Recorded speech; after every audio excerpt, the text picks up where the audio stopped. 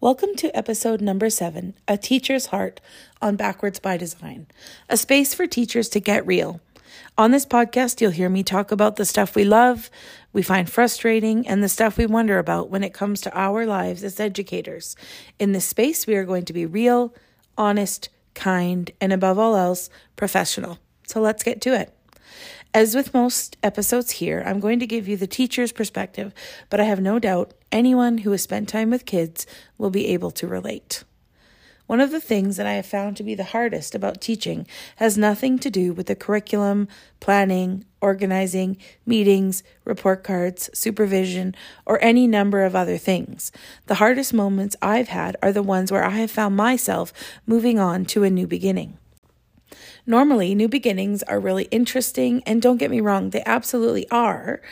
In life, when we get a moment to have a bit of a restart and fresh start, it can be refreshing and intriguing. We get to learn from our past experiences and turn that into intentional actions in our new opportunity. Now, that can be related to just about anything and anyone in this world. As a teacher, we start with pretty much a new group of students every year. This change always happens, and maybe we keep a couple students from one year to the next from time to time, but usually every fall, a new group of kids comes in and we spend time learning about them and supporting them throughout the year. We still get to see those students from years before in the hallway and on the playground. Maybe you were even lucky enough to teach a sibling of a previous student, and it allows you to stay connected to their family. This isn't always the case, but you still possibly get to see those students around the halls and their families in the building at different school events. This is one of my favorite parts about teaching, is being able to connect with students and their families. I am now teaching in the 3rd school of my career, and 13 years later, I still think about students from my first class. Now, I know you might be thinking we always remember our first class, and absolutely, we do, but there's something that pulls on the heartstrings when I think about the students over the years, and I just don't know how life has treated them and how they are doing. Now, don't get me wrong. I know that our time with our students is intentional and it serves a purpose for their path in life. I just sometimes feel like I wish I knew how they were doing. And changing schools sometimes means changing communities, and that's something that I've done. And you become a little disconnected, and not because you wanted to, but because life happens. And that's one of the hardest things that I've experienced. So if you're someone that doesn't know me, I am someone that I feel a lot with my heart, and I lead with my heart. And yes, sometimes this gets me into a tough spot or a hard spot that I have to navigate. And one of the things that makes me think about is how every teacher and individual who spends time in a school has their own way of building relationships and connections with students and their families.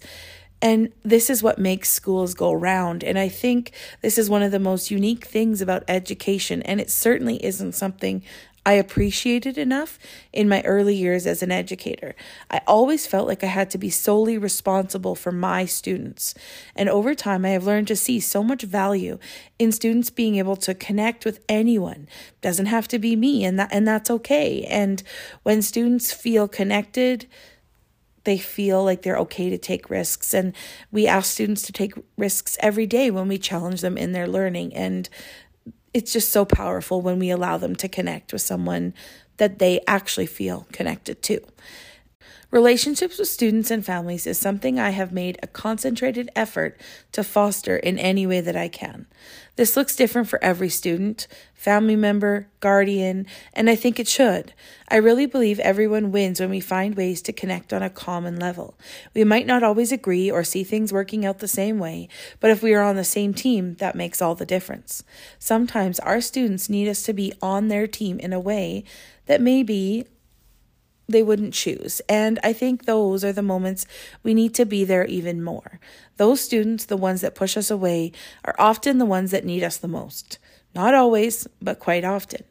I once had a principal ask us, their staff, to write down something positive and personal that we knew about each student in our class. Not something related to their academics, but something about who they are as an individual.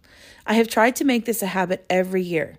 In the month of September, this is my top priority, and I actually write this down throughout the months of September to make it not just something I think about, but a concrete thing that I look at.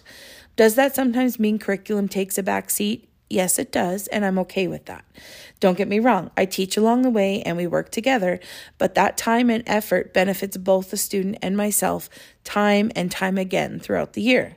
There are so many ELA, health, social, and even math outcomes that can be covered while learning about who students are. You'd be surprised at how many there actually are that you can cover.